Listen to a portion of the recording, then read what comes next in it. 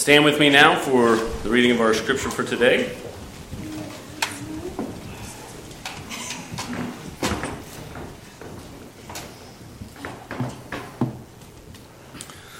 From the book of Hebrews, chapter 1, verses 3 through 14. He is the radiance of the glory of God and the exact imprint of his nature, and he upholds the universe by the word of his power. After making purification for sins, he sat down at the right hand of the Majesty on high, having become as much superior to angels as the name he has inherited is more excellent than theirs. For to which of the angels did God ever say, "You are my son, today I have begotten you"? Or again, "I will be to him a father, and he shall be to me a son"? And again, when he brings the firstborn into the world, he says, "Let all God's angels worship him." Of the angels, he says, "He makes his angels winds, and his ministers a flame of fire." But of the Son, he says, "Your throne, O God, is forever and ever. The scepter of uprightness is the scepter of your kingdom. You have loved righteousness and hated wickedness. Therefore God, your God, has anointed you with the oil of gladness beyond your companions. And you, Lord, laid the foundation of the earth in the beginning, and the heavens are the work of your hands. They will perish, but you remain. They will all wear out like a garment. Like a robe, you will roll them up. Like a garment, they will be changed. But you are the same, and your years will have no end. And to the which of the angels has he ever said, "Sit at my right hand until I make your enemies a footstool for your feet"? Are they not all ministering spirits sent out to serve for the sake of those who are to inherit salvation? Thank you. You may be seated.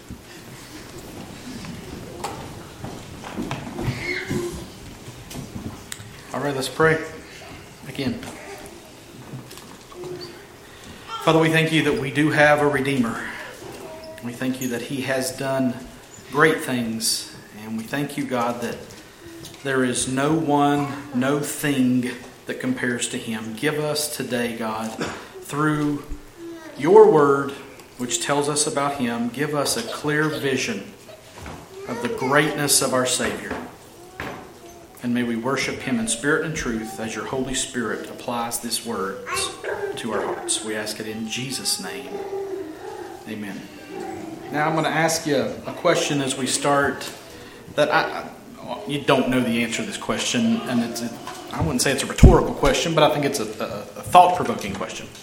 What would you do if an angel showed up right here, right now? Well, if Scripture is any good indicator, and it is, by the way, you'd probably be freaked the heck out. Kids don't say freaked the heck out. From what we know in the Bible, angels are awesome creatures who have caused even the most stout-hearted people to fall on their faces when they show up. And like sometimes the description, 6 wings, what's that all about? There's one passage where it says he had eyes all around. It's like, is he a big eyeball? We don't know exactly. And sometimes they just look like people. But let me ask you this question. How awesome would it be if you had your own angel that you could walk around with all the time, talk to, send to do things for you, take care of your light work if you wanted them to, you know what I'm saying? That'd be pretty okay, don't you think? Do you want an angel?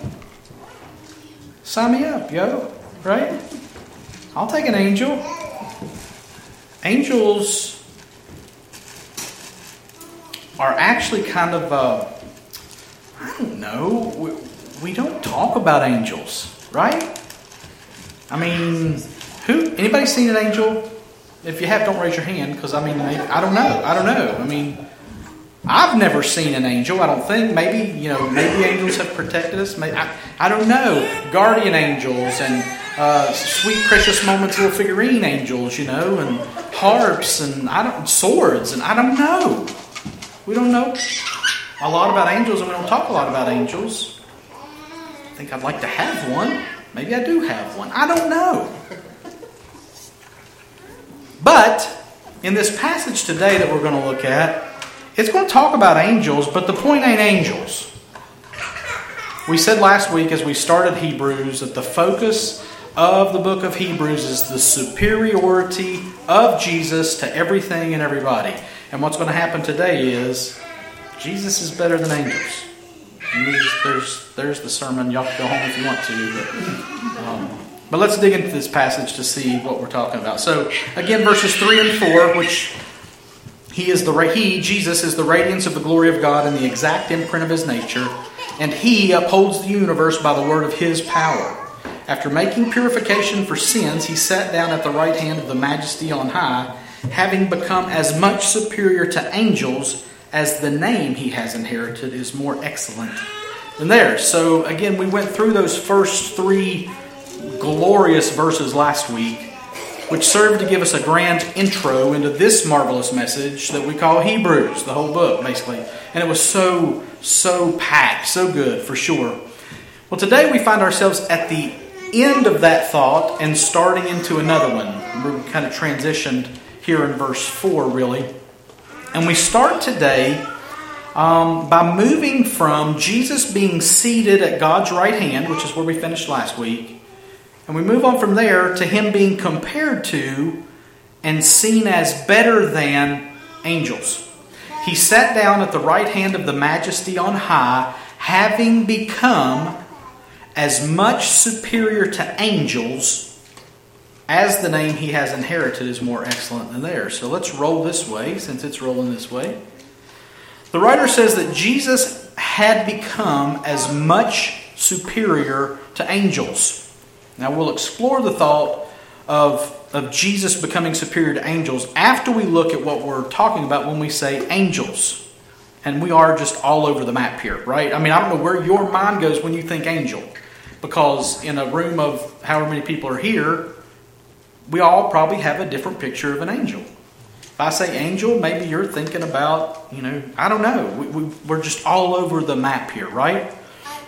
We go in our culture, even in church culture, I think, we go from not believing in them at all. I mean, I've never seen one, so how could it be true? And then we go to the place where we think that our dead loved ones become angels and watch over us after their passing. They don't, by the way. And then maybe we see them as fierce warriors, and we try to figure out what in the world Ezekiel and Isaiah and the Apostle John describe with 6 wings and eyes all over and all kinds of crazy stuff. And the Bible does say a whole lot of different things about angels. But what we want to focus on here today in this passage is not the fact that there are angels. The author says it unapologetically. He doesn't say, let me explain to you that there are angels and let me tell you why. He just says Jesus is better. And that's what we're going to focus on. We're not going to focus on angels a lot.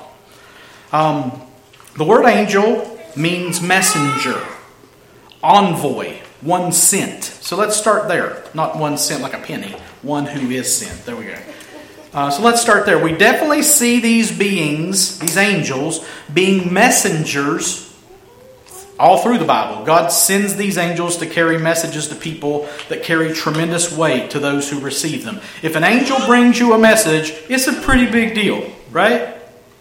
But there's a commonly held belief among the Jews, even today, that even the law of God, those 10 commandments and all that stuff that Moses brought down from the top of Mount Sinai, there is a common belief among the Jewish population then and now that law was delivered by angels. And there's 3 passages in the New Testament that show this was a pretty much accepted thought and mindset by the masses of these Jewish folk. Acts 7, 52 and 53. This is Stephen talking to the people who are about to stone him.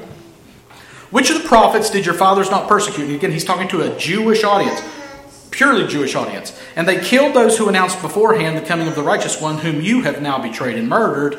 You who received the law as, delivered by angels and did not keep it.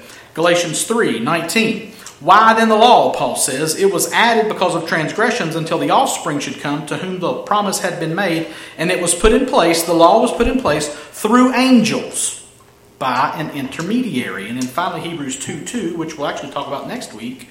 For since the message declared by angels proved to be reliable, and every transgression or disobedience received a just retribution, ... We'll stop there. So these three passages all show that the common thought, the common belief, and again, held by the Jewish community was angels delivered the law to the people of God. But now, if you go back to the story on Mount Sinai, which we're not going to go there today, it says that God showed up, the mountain thundered and roared and burned with fire, and that Moses spoke with God face to face, and that the tablets were literally written by the finger of God. But commentator I.H. Marshall says, although the presence of angels at Mount Sinai is not mentioned in the Old Testament, except in the Septuagint, and we'll get to that in a minute, in Deuteronomy 33:2, the Septuagint says there were angels there. He goes on to say, it was nevertheless a fixed part of Jewish tradition and was accepted by early Christians. And that being that there were angels at Mount Sinai, even though it's not mentioned in our Old Testament. End of quote, by the way. Now, this is pretty important to grasp, okay? Because we have to bring it in this conversation about this passage today. The Jews definitely held angels in very high regard in general. But hearing this, and what we're seeing in Hebrews today, means that they saw angels as the literal messengers of the law of God. Now, the Jews loved and lived by that law, so whoever brought that law, which ultimately came from God, but whoever brought that law had a pretty high place of importance. So that puts these angels in a very esteemed place in God's workings in the Jewish mind. They associate the angels with the law. And of course, like humans do, when we reverence something or someone, we start to worship it, don't we? Paul references angel worship in Colossians 2:18. I'm going to read 17 and 18. These are a shadow of the things to come, but the substance belongs to Christ. Let no one disqualify you, insisting on asceticism and worship of angels, he tells the people in Colossae, going on in detail about visions puffed up without reason by his sensuous mind. So I read that so that we can know that the reverence of angels as a very important part in the plan and processes of God was pervasive and pretty much a given in the Jewish community, to the point that some were even worshiping angels. Okay, that's very important to understand our passage today. Now, couple that with an unclear picture of who or what Jesus was in the plan of God to these Jewish people, and you have a really clear opportunity to misappropriate the places of angels and the place of Jesus in the Jewish culture.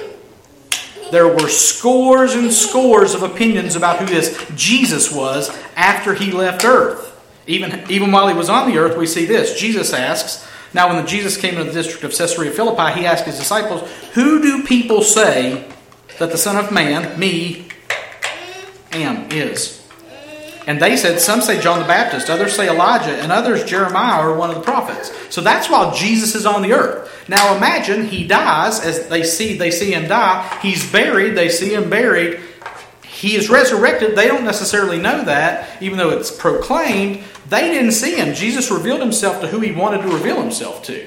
He didn't have a big public ministry and like a Billy Graham crusade type thing. He's like, look y'all, I'm alive. He revealed himself to the people he wanted to reveal himself to. So there was a lot of debate. And remember, the Romans came up with a story that somebody came and stole his body. So imagine the unclear picture of who Jesus was after his resurrection and ascension. And the Jewish people are going, he really was just kind of a troublemaker, but man, he did some cool stuff. Maybe he was an angel. Very, very, very possible. Well, I'm sure it was going on. Let me say that. I can't say it from Scripture, but I'm sure it was going on. History is pretty clear that the public was vastly divided on who this post-crucifixion, post-resurrection, post-ascension Jesus really was. And surely some had pegged him either as an angel or maybe not even on par with angels. So the writer of Hebrews is starting here, after that grand, glorious entrance, he's starting here to show that beyond doubt, And scripturally, which we'll see a lot of, by the way, a lot of Old Testament quotations, he's going to show that Jesus was not an angel, but was in fact and is in fact far superior to angels. And the first point he makes is that the name Jesus has inherited is more excellent than theirs. Does that mean that Jesus is a better name than Gabriel or Michael or something? No, he's going to spend the next 10 verses showing that Jesus is called Son, that Jesus is called God, and that Jesus is called Lord. And he's going to show through that God's favor toward him, toward Jesus, in handling Jesus' enemies. And that's superior, far superior to those who are called messengers. So that's kind of the layout of where we're going here. And he's going to do it primarily through Old Testament scriptures in general and the Psalms most specifically. So we'll start in verses 5 and 6 of Hebrews 1. For, the writer says, to which of the angels did God ever say, "You are my son. Today I have begotten you"? Or again, "I will be to him a father, and he shall be to me a son"? And again, when he brings the firstborn into the world, he says, "Let all God's angels worship him." So for, that's a conclusive statement. So Jesus has inherited a superior name to angels. For, because, take for example this. For to which of the angels did God ever say, "You are my son, today I have begotten you"? Or again, "I will be to him a father, and he shall be to me a son"? Now, something that I want you to do, if you're taking notes or if you got something on your device that you can take notes, write down these psalm references. That's going to be your homework. Your homework! Do it at home, when you're at home, between now and next Sunday. Psalm 2:7 is the first quote.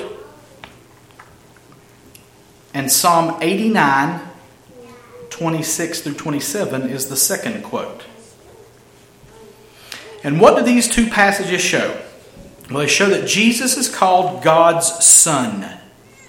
To which of the angels has God ever said things like this? "You're my son, today I have begotten you, and I will be to him a father, and he shall be to me a son"? And the answer to that question is, to none of the angels has God ever said those things. The angels are God's creations. They are his servants. They're not equal with God. They are not co-eternal with him. We talked about the Holy Spirit. We believe that he is co-eternal with the Father and the Son. Angels are not co-eternal. Angels had a beginning. God created them. So, God did not say these things from Psalm 2 or Psalm 89. He didn't say that to any angels or about any angels. But he did say it to and about Jesus, which makes Jesus' name superior, much superior to that of angels. And then there in verse 6 he says, and again, when he brings the firstborn into the world, he says, "Let all God's angels worship him." Again, that was Psalm 89, 26, and 27. No, I'm sorry. The first two were, this is Psalm 97, 7. Write that down. Type that in, whatever you do. Let all God's angels worship him. Psalm 97, 7. Now note that these verses, and again, if you're reading your Old Testament as a good Jewish Hebrew person would, you are seeing these verses talking about who? They're not seeing it as Jesus, they're seeing it as God. Okay? And the writer of Hebrews is saying that these verses that the Jewish mind sees as talking about God are talking about God, and that they apply to Jesus. Hence, Jesus, the capital S-O-N Son, like we saw and said last week, therefore Jesus is God. And again, let me be very clear, any message, any teaching, any religion that does not teach that Jesus Christ is God is not biblical. It's a cult. It's messed up somewhere. If Jesus isn't God, I'm going to hell. And so the writer of Hebrews is making sure that the Hebrews he's writing to understand that those verses that apply to God apply to Jesus because Jesus is God. That's the reasoning of the writer. And also note the word begotten back in verse 5. To which of the angels did God ever say, "You are my son, today I have begotten you"? That's a big word, okay? Begotten infers a transfer or a sharing of life. Jesus was not created. He was begotten. You're like, well, that's a difference. There are volumes written on this word begotten, most of which are focused on the very recognizable use of it in John 3:16, as the King James translates it. What? That whoever would believe that God so loved the world that He gave His only what? Begotten. Only begotten. Okay? And that two-word phrase, only begotten, is one Greek word, and it's monogenes, like mono. Anybody ever had mono? It's awful. Don't chew gum that other people have chewed. That's give you mono. 8th grade me didn't know that. Anyway. Mono, Genes. Monogenes. Monogenes is how it's pronounced. And that's only begotten. And it is translated as only begotten, only and only child. And it means single of its kind. Only.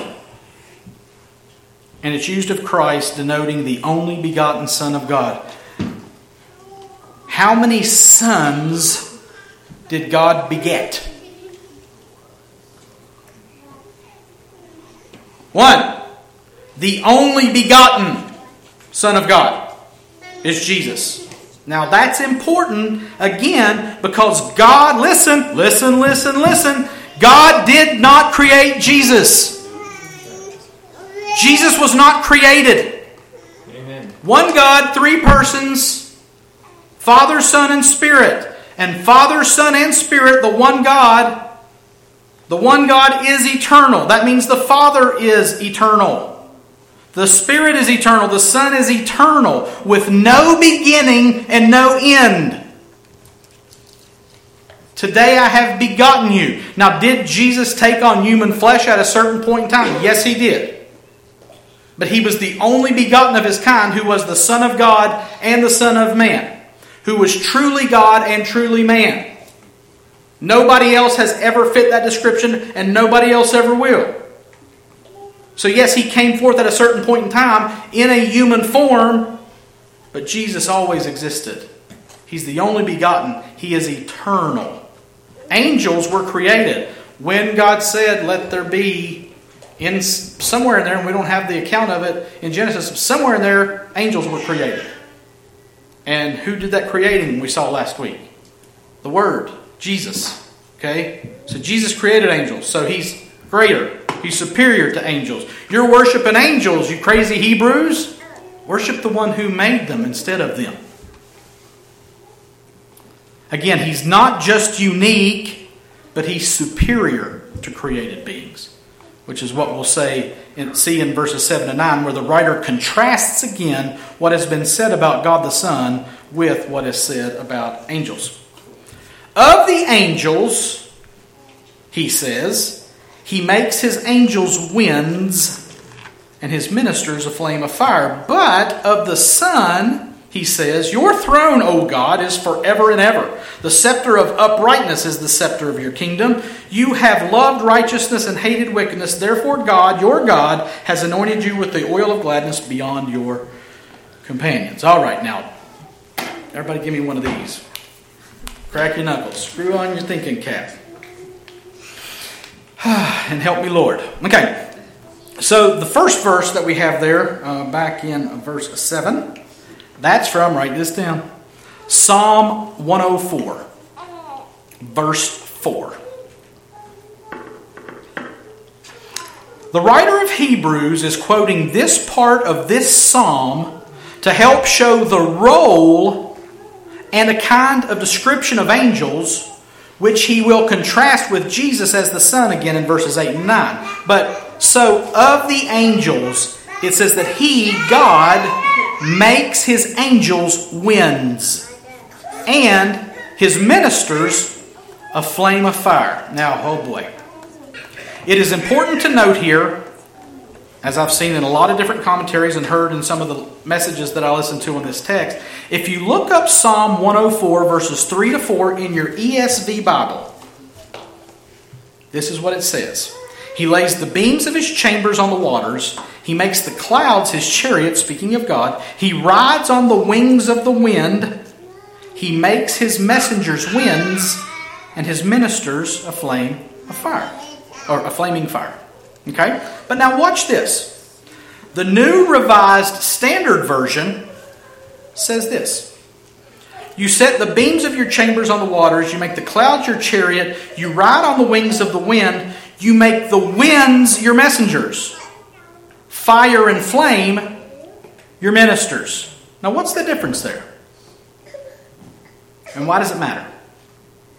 Well, if you read the RSV, the NRSV actually, the translators there translate this passage as God being in nature and making nature his servant. He makes the winds his messengers and fire and flame his ministers. I forgot the E on flame there. It says flam. But anyway, you don't need to know that. But the ESV says his messengers are made winds and his ministers are made a flaming fire. Now again, squint. Everybody squint like you're thinking real hard. And think about this for a second. The question I'm asking is, by these two different translations, are the messengers winds or are the winds messengers? Are the ministers a flaming fire or are fire and flame his ministers? Well, listen to this note from commentator Derek Kinder. Quote, this verse, according to the RSV and most modern versions, continues to glory in nature as God's instrument. But, and here's that word again, the Septuagint takes the sentence the other way around, looking beyond the natural order to the heavenly host who makes his messengers, or angels, winds, and his ministers, angels, a flaming fire. Kinder goes on to say, this suits the Hebrew word order better, and Hebrews 1:7 quotes it with this meaning. Kinder says that Briggs says, as God himself is conceived as really present in nature, wrapping himself in light, setting up his tent in the heavens, so his angels are made to assume the form of winds and lightnings. And Kinder completes it by saying, not that this is always their form, but the storm wind and flashing fire in which the cherubim were manifested in Ezekiel show this. But the argument, he says, in Hebrews 1:7 is that while angels can be described in these lowly terms, wind and fire, the Son is addressed as God. Okay, you're like, what in the world? Okay, two big things here. And I say big things. These are big things. First, he mentioned, and we mentioned before, the Septuagint. Who is that? What is that is the better question. I'm just being silly. So listen, if you don't know this, and I'd say a lot of you do, some of you may not. The Septuagint is the Old Testament translated from Hebrew and Aramaic into the Greek language. The original Old Testament was written in Hebrew and Aramaic. And while those languages were dominant within the Jewish Hebrew people for so long, remember, these Hebrews, these Jewish people got exiled and returned and exiled and returned. And they got ran over by the Assyrians, the Babylonians, the Persians, the Greeks, the Romans. And so they got assimilated into the culture. And when the Greeks took over, they Hellenized. That don't mean they sent everybody to Helen, because if you go to Helen, there's nobody there, y'all. They Hellenized the whole world, the known world at that time, which means they incorporated their language, their ways, into the cultures that they conquered. And what do you think Greek people spoke? Greek, right. Okay? So, after so many foreign oppressors, after so much of the Jewish population was assimilated into the culture, like the rest of the civilized world, these Jews started speaking Greek, sometimes in addition to Hebrew and Aramaic, sometimes exclusively. It was a uniting language spoken in the Greek and the Roman empires. And what I want you to understand here is this. Listen to me. I think this is so crazy important. God preserved His Word in this translation process. God made sure that what He had said to and through the history of the Hebrews, like we saw last week in various ways, in many ways, He spoke through the prophets. God made sure that what was said to those prophets and what was written down in Hebrew or Aramaic was correctly conveyed when it got translated into Greek. Which makes the Septuagint very important. And I think we overlook it and miss it. Not that any of us read Greek, but that Greek Old Testament has been translated into English too. So God was overseeing that. I found this on the website BibleArchaeology.com. That is not an endorsement of that website. I didn't explore any farther than this paragraph, okay? Listen. Quote, "The very first translation of the Hebrew Bible was made into Greek probably as early as the 3rd century BC. This, the so-called Septuagint, translation of the Hebrew Bible into Greek, is traditionally dated to the reign of Ptolemy II Philadelphus of Egypt, around 285 to 246 BC. It is commonly called the Septuagint version from the Latin word for 70 because according to the traditional account of its origin, preserved in the so-called letter of Aristeas, which I have not read personally, it had 72 translators. This letter tells how King Ptolemy II commissioned the royal librarian Demetrius of Phaleron to collect by purchase or by copying all the books in the world." That's a different day and time, huh? "He wrote a letter to Eleazar, the high priest at Jerusalem, requesting 6 elders of each tribe, in total 72 men, 6 times 12, of exemplary life and learned in the Torah, to translate it into Greek." Stay with me. "On arrival at Alexandria, the translators were greeted by the king and given a sumptuous banquet. They were then closeted in a secluded house on the island of Pharos, close to the seashore, where the celebrated 110-meter high lighthouse, one of the 7 wonders of the ancient world, had just been finished." Last sentence. "According to the letter of Aristeas, the translation, made under the direction of Demetrius, was completed in 72 days. 72 translators, 72 days. Septuagint means 70. I guess they just rounded down. I don't know. And I guess Septuagint 2 didn't fit. I don't know. Septuagint, I don't know. So that's the first thing that I want you to know. God oversaw this process when His Word was being translated from Hebrew and Aramaic into Greek. Now, the second thing I want you to see in this is that the New Testament writers were inspired by the Holy Spirit, right? Yes. Authoritative, aggressive, yes. As such, the New Testament writers help us understand parts of the Old Testament in their given interpretation of the passages they quote from the Old Testament. Read the Gospel of Matthew. Matthew brings some stuff up that I'm thinking I would have never translated that Old Testament prophecy this way. But Matthew does under the inspiration of the Holy Spirit. So the writer of Hebrews uses this passage in Psalm 104 to contrast Jesus with what? Nature? Wind and fire? No, he's contrasting Jesus to angels, which means the proper translation of Psalm 104 is that He makes His messengers winds and His ministers flaming fire. So does that mean the RSV got it wrong? Yeah, I think it did. Because the inspired New Testament writer says it means this. Under the inspiration of the Holy Spirit. You're like, well, who the cares, right? It's very important. Okay? Which I think, again, gives some gravitas to the Septuagint, and we need to look into that more, but that's for a different time and different place. So using this logic, the text in Psalm 104 is referring to angels, which is how the Septuagint translated the Hebrew or Aramaic into Greek. I think we would do well to dig into the Septuagint. It's online. It's like 2,000 years old. It's public domain. To help give us some light on some Old Testament passages. But we're going to move on right now. So this all started with verse 7, talking about angels being created things compared with wind and fire. But verses 8 and 9, which I have lost my place.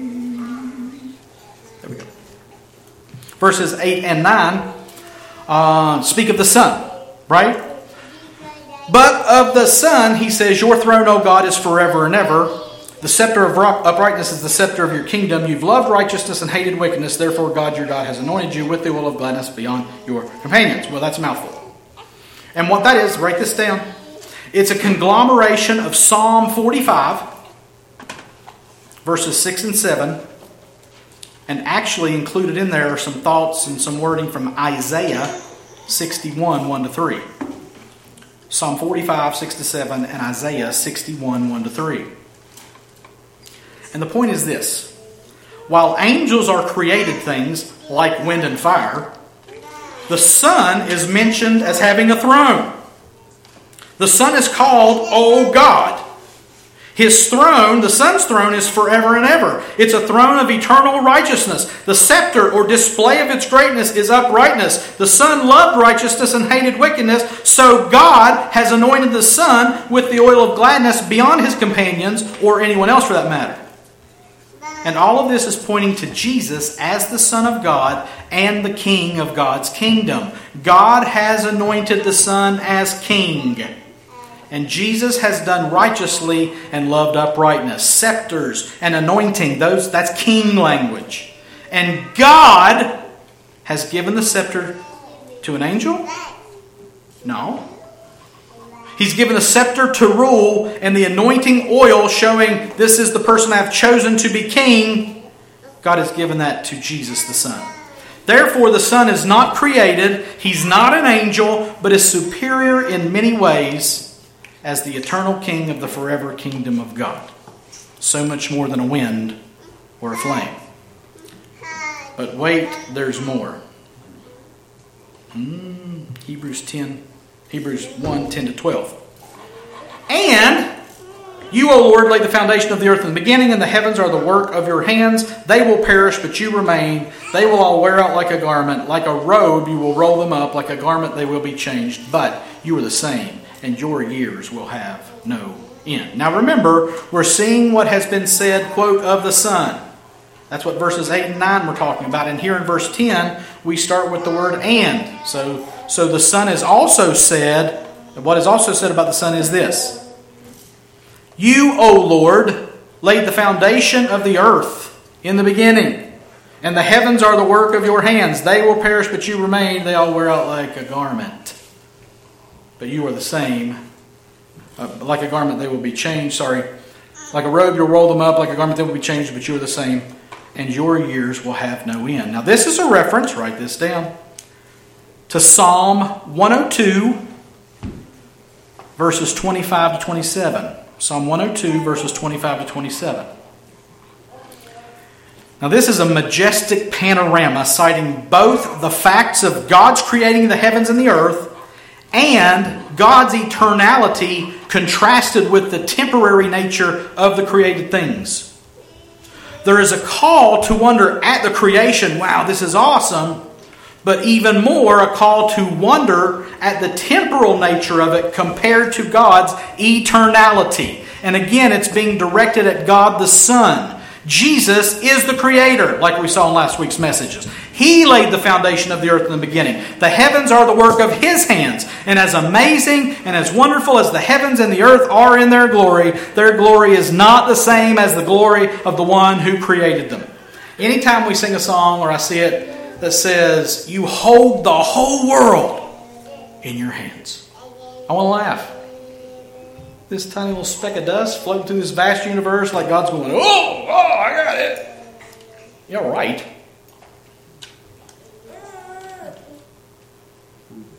It's not like he's struggling. Oh, I got the whole world in my home. No. The writer of Hebrews is saying He created everything. Don't look at creation and go, oh, wow, creation is majestic and wonderful. Let's worship creation. He's saying, look at creation and go, somebody created all this. How awesome must that person be? He laid the foundation of the earth. The heavens are the work of His hands. And the glory of that created is not the same as the glory of the one that created it. They will perish. They will wear out like a garment. They will be rolled up like a robe.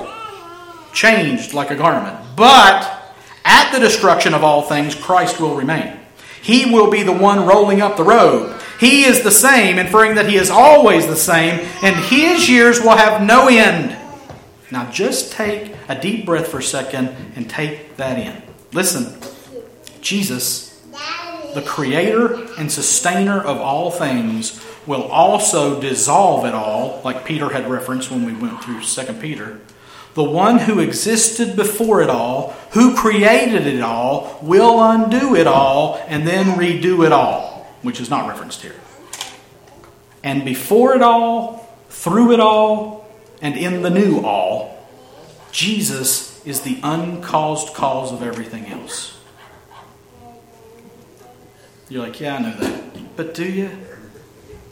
Do I?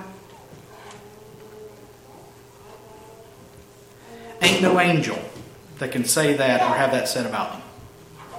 Only Jesus. And the writer gives one more, and to which of the angels statement in verse 13. We're almost there, y'all. And to which of the angels has he ever said, has God ever said, sit at my right hand until I make your enemies a footstool for your feet? That's a quote from Psalm, write this down, 110, verse 1. And actually, let's look at that actual verse. Psalm 110:1, he takes out a piece of it. The Lord says to my Lord, sit at my right hand until I make your enemies your footstool. Now, there's not a much more blatant example in the Bible of an intra-Godhead communication than this right here. David, writing this psalm, communicates a communique between God and God. One God, three persons. The Father and the Son. The Lord, that all capital letter Lord, that's the Hebrew word Yahweh. Did y'all get my Yahweh? I did that really good. You know, Yahweh. I shouldn't say the name Yahweh lightly. It's very important. That is, I am. The name that God gave Moses at the burning bush to tell the Hebrews if they asked who sent Moses. When you see that all capital Lord, that means in the original language it was Yahweh. The second Lord there, one capital and the rest small letters, is the Hebrew word Adonai, which means Lord. Actually, it means Lord of Lords. That's the literal rendering of Adonai. So, read it this way. I am, says to the Lord of Lords, sit at my right hand until I make your enemies your footstool. The Father says to the Son, rest, repose, sit down, which we know last week that he did, right? He was seated at the right hand of the Majesty on high. Sit down at the right hand of the Majesty on high. And how long will Jesus be seated there? Until the Father makes all of Jesus' enemies Jesus' footstool.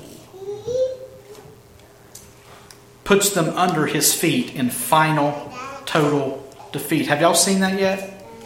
We have not seen that yet, but we will.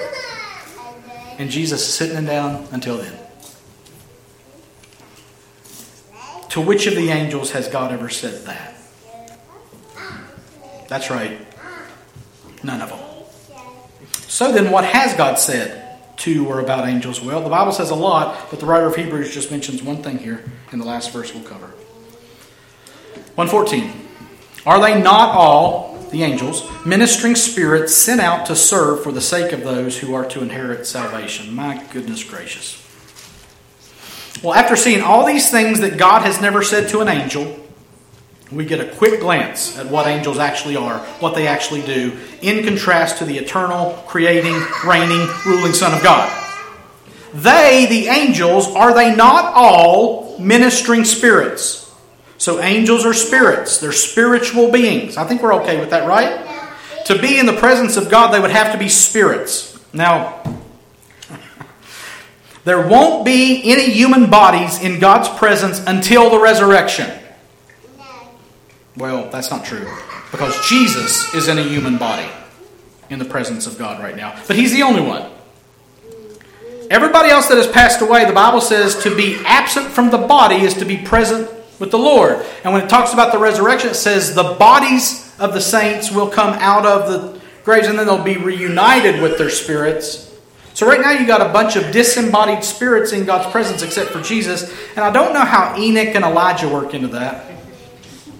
Maybe there's 3 human bodies in God's... I don't know, okay? The point is this. When I die, if I expired right now, God bless me, My body would lay right here. My spirit would go into the presence of God. That's a great hope that I have. Okay? So why am I saying that? Angels are spirits. They don't have human bodies. Can they manifest themselves looking like humans? It appears so from the Scripture. Right? But to be in the presence of God, they have to be spirits. And these spirits are said to be ministering spirits. That word ministering means relating to the performance of service. Well, who or what are they serving? Well, obviously they serve God, but how are they serving God? They're sent out to serve, listen, for the sake of those who are to inherit salvation. Now, okay, so listen. God created angels for a purpose. Obviously, like everything He created, me, you, dogs, snails, blades of grass, quarks, stars, supernovas, oceans, bacteria, everything was created for His glory. Okay? That's a given. But how is God going to be most glorified? Well, as we have said so many times recently, God's eternal plan to bring Him the most glory supernaturally possible, His plan would be to save human beings from their sins. God's plan was to create a universe where His creation would rebel against Him and He would send His only Son to die on a cross on a tiny little speck of dust somewhere in the Milky Way galaxy so that the sins of the people that God chose to save would be forgiven and they could spend eternity with Him by grace. That was God's eternal plan. Sounds like foolishness to man, right?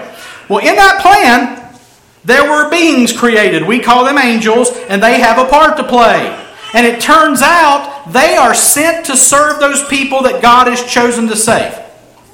To serve for the sake of those who are to inherit salvation. Kind of like God chose to speak to His people through prophets, like what we saw in last week's passage. In the same way, God chose to have servants, angels, that He would send in order to minister to the people that God would save. And He called them angels. They're messengers. And they have carried messages to people, God's people, right? We saw last week that an angel named Gabriel was sent to a virgin named Mary to let her know what God was about to do to bring about the birth of Jesus through her body.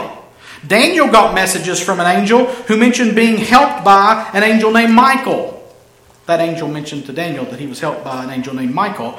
And Michael is called the Prince of your people to Daniel. By the way, besides Gabriel and Michael, 2 other angels are ever named in the Bible. In Revelation, there's an angel named Abaddon or Apollyon, which means the destroyer. Who's the other angel named? Lucifer. And we do see what is called the angel of the Lord all through the Old Testament, bringing messages to many people. But all in all, we don't have a lot of messages that say an angel said this, an angel transmitted this. So all these angels, and there are apparently, scripturally, myriads and myriads of them, and we have a handful of messages sent or brought by them that we know of. What's going on here? Why so many angels? Why are they messengers? And why are there so few messages? Right? I mean, send me a message, God. That would be fantastic. Let Gabriel knock on my door. Hey, Jason, God wanted you to know. Thank you very much, Gabriel. I appreciate your service. That would be awesome. But that's not what's going on, right? If it is going on, talk to me. I'm a mental health professional. And then we can dig into that with you. So, how else might these ministers, these servants, these messengers serve humanity? Serve saved humanity specifically, by the way. I think Albert Mohler sums this up very well in his statement from his commentary on this verse. He says, quote, "Both the Old and the New Testament make clear that angels are creations of God. While they may have distinct privileges and even extraordinary powers, they are by no means divine. Angels reside in the heavenly assembly and are part of the throng worshiping before the throne of God. Saints and angels, we sang earlier. The Bible also indicates that angels are messengers of God and that they carry out His purposes. The angels function as witnesses of major redemptive historical events such as the birth of Christ. They are also agents of God's justice. After the fall, God placed an angel with a flaming sword at the border of the Garden of Eden to exact vengeance on anyone who would try to eat from the tree of life. That's at Genesis 3. Revelation, Moeller goes on to say, indicates that Christ will lead an angelic army in the last day to execute His last judgment on the world. Hebrews 1:14, which we're talking about here, which is where this came from, obviously, underscores the glorious reality that for those of us who believe in Christ, angels are sent from God's throne room to work for the good of the church. We may not know exactly how angels are engaged in spiritual warfare on behalf of the church, but we can be confident, I love this, that these agents of God's throne are sent out for that very purpose. God works all things for the good of His church. This includes the ministry of angels. End quote. So what's that mean? That means we really don't know what they're doing. But we know they're doing it. God sent them and it's for our good. So let's worship them, right? No! No, don't do that. Don't worship them. That's the whole point of all this. Worship Him for sending them. Because as great as that is, as great as what they are and what they're doing, guess what, y'all? Jesus is better. That's the point of this whole passage today. As great as angels are, and they're pretty awesome, they pale in comparison to the Son of God. So we are to worship Him, not them. Now, let's go to application. And remember, homework, look up those Psalms and see what you see about Jesus in them. That's kind of the main point of the homework work you should do at home before you get back here next week. Feel free to put something up on the Facebooks too about it. That'd be great. We can start conversations about it. I think we can read this passage and go, yep, okay. We cannot think about angels because I don't see them. I don't really know what they're doing, so what's it matter? I think it's important to know that there are angels. They are ministers that God sends to serve us and to help us. That's important. But in light of the passage, the whole point of the passage is let's worship Jesus, not angels. And so we go, well, I don't worship angels. I would never worship angels. So really, what's this got to do with me? 3 M's. Maker, message, master. Maker, message, master. I'm going to infer from this passage, and I don't like to infer a lot of things, but I'm going to look at 3 things. Maker, message, master. First is maker. And what I want to infer from that and help us apply is that we have got to understand, and don't just say, oh yeah, I get that. The Creator is greater than the creation. There is a grave danger among human beings, of which we are all one, I guess. I'm looking for antennae or something out there. There is a grave danger in human beings worshiping the creation instead of the Creator. And that can manifest itself in a lot of different ways. What do we say that we love? And I'm not saying don't say these things. I love pizza. It's killing me. Not so slowly, I might add. I love the rain. I was coming in today and it was raining. I was like, oh man, nice. I love to sleep. The Bible says don't do that. Struggle with that one, y'all. I love my family. I love you guys. Oh. And that's all right and good. That's fine. But if that love doesn't point us to the one who created these things, we're misappropriating the creation. Because the creation is to point us to a creator. And it is our maker that we are to worship. You don't think it's a danger? Romans 1, 24, 25. Therefore, read Romans 1 this week too. Therefore God gave them up, these bad people, which is kind of all of us, in the lust of their hearts to impurity, to the dishonoring of their bodies among themselves, because They exchanged the truth about God for a lie and worshipped and served the creature rather than the Creator, who is blessed forever. Amen. And if you know how Romans 1 ends up, it's really bad. And the point is, human beings chose to worship the creature instead of the Creator. The writer of Hebrews is saying angels are creatures of God. Don't worship them. Let them in their service and their ministry point you to Him and worship Him. So let Pete's appointment to Jesus. That's a good thing. Can I get an amen? It tastes good. I enjoy it. I can enjoy it. I can chew it. I can eat it. I can taste it. It can burn the roof of my mouth. And I can say glory when it does. Amen. Amen. Come on. Y'all say Pastor Jason's preaching real good. That's my favorite joke, by the way. I say it once a month or so. I can use the things that God has created, look at them, enjoy them, even kind of revel and glory in them, as long as I'm doing it and saying, God, thank you for this. Why do we stop and say thanks for our food before we eat it? Because we're supposed to worship the Maker, the Creator, and not the creature. I love this. We're just going to read this real quick. I wish we had time to cover more of this. We don't. Psalm 8. O Lord, all capitals, our Lord.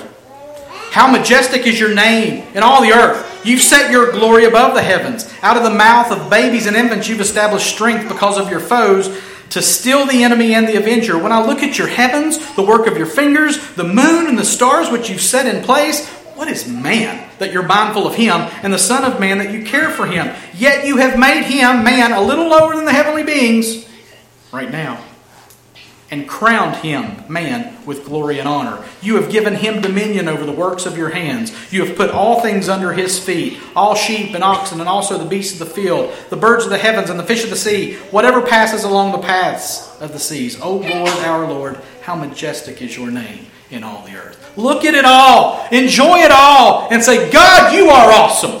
Amen. That's the point of Maker. Maker, now message. Oh my goodness, y'all. What a message we have. And let me say this, the message is greater than the messengers. The Creator is greater than the creation. The message is greater than the messengers. Y'all, we have the gospel. A treasure entrusted to us. These earthen vessels, we carry this precious treasure. And the gospel is the story of who Jesus is and what Jesus has done to save his people. And we celebrate it every week, thank God, as we remember and proclaim his death. Paul says this to the Corinthians. For when one says, I follow Paul, a messenger, and another, I follow Apollos, a messenger, are you not being merely human? What then is Apollos? What is Paul? Servants, through whom you believed, as the Lord assigned to each. I planted, Apollos watered, but God gave the growth. So neither he who plants nor he who waters is anything, but only God who gives the growth. And that growth comes through what? The message. The messengers bring the message, and then God does stuff. It's what Josh said this morning. We try to change hearts, we're going to mess it up. We trust God as we preach the message to see him change hearts. The message and the giver of the message is what's important here. 1 Corinthians 15, 1-2. Now I would remind you, brothers and sisters, of the good news that I proclaimed to you, which you in turn received, in which you also stand, through which also you are being saved, if you hold firmly to the message that I proclaimed to you, unless you have come to believe in vain. And one of the most famous passages about this, for I'm not ashamed of the gospel, Paul says in Romans 1, 16, 17. Listen, the gospel is the power of God for salvation to everyone who has faith, to the Jew first and also to the Greek. For in it, in the gospel, in the message, the righteousness of God is revealed through faith, for faith. As it is written, the one who is righteous will live by faith. Exalt the message, not the messenger. Not me, not a preacher. Oh, we become fans of preachers. Please don't be my fan. I don't want you to be my fan. I don't want you to be a fan of John Piper. I don't want you to be a fan of Al Mohler. We're just messengers. But hopefully the message comes through, and the message is much greater than the messengers. Maker, message, and finally, master. The Creator is greater than the creation. The message is greater than the messengers. And the master is greater than the servants. We should live in awe of the person and the work and the word of Jesus Christ. If you saw an angel, we said at the beginning, you'd be tempted to fall down and worship it. I call angels its because I don't know. They don't marry. Anyway. The Apostle John was tempted by that. I, John, am the one who heard and saw these things. And when I heard it and saw them, I fell down to worship at the feet of the angel who showed them to me. He's like, no, dog, don't do that. But he said to me, you must not do that. I'm a fellow servant with you. Oh my. And your comrades, the prophets. Angels are Russian, obviously. Your comrades, the prophets. And with those who keep the words of this book. Worship God. The angels know what's going on. They know their place. We need to know their place and understand that they point us, they're servants of, they're messengers of the Master. The whole point of this whole passage is that angels are an awesome part of God's plan, but even they, in all their awesomeness, do not in any way come close to comparing to Jesus, the Master, in all of His Son of God glory. Jesus is superior to angels. He's more than a messenger. He is the message. It's all about Him, telling us about Him and His work and His glory. Imagine a person of importance going and speaking himself instead of sending a messenger. Or even sending His Son. That's exactly what we get in Jesus. God wrapping Himself in human flesh and saying, I'll explain it to you myself. And you need to know that I am the Master. So you want an angel to follow you around? You got something better. We've got Jesus, the Son of God, the King of Kings, the Lord of all lords, who has done for you what no angel or no other man or no other part of creation could ever do for you. Last passage. He is the image of the invisible God, the firstborn of all creation. For in Him all things in heaven and on earth were created, things visible and invisible, whether thrones or dominions or rulers or powers. All things have been created through Him and for Him. We read that last week. He Himself is before all things, and in Him all things hold together. He's the head of the body, the church. He's the beginning, the firstborn from the dead, so that He might come to have first place in everything. For in Him all the fullness of God was pleased to dwell, and through Him God was pleased to reconcile to Himself all things, whether on earth or in heaven, anything in creation, by making peace through the blood of His cross. Your Master is your Savior. I'll finish with this. We fall down. We lay our crowns at the feet of Jesus. The greatness of mercy and love at the feet of Jesus. And we cry, holy, holy, holy. All the saints adore Thee, casting down their golden crowns around the glassy sea. Cherubim and seraphim falling down before Thee, which wert and art, and evermore shall be. I see the Lord. He is seated on the throne. The train of His robe is filling the heavens. I see the Lord. He's shining like the sun. His eyes full of fire. His voice like the waters. Surrounding His throne are thousands singing, holy, holy, holy is the Lord God Almighty. Holy King, Almighty Lord. Saints and angels all adore. I join with them and bow before Jesus, only Jesus. Let's pray. Father, we thank You for Jesus. And we worship this morning Jesus. And we give You glory because of and through Jesus. Our God, our Maker, our Savior, our Lord, our brother, our friend. The one who reigns forever. He is a friend of mine.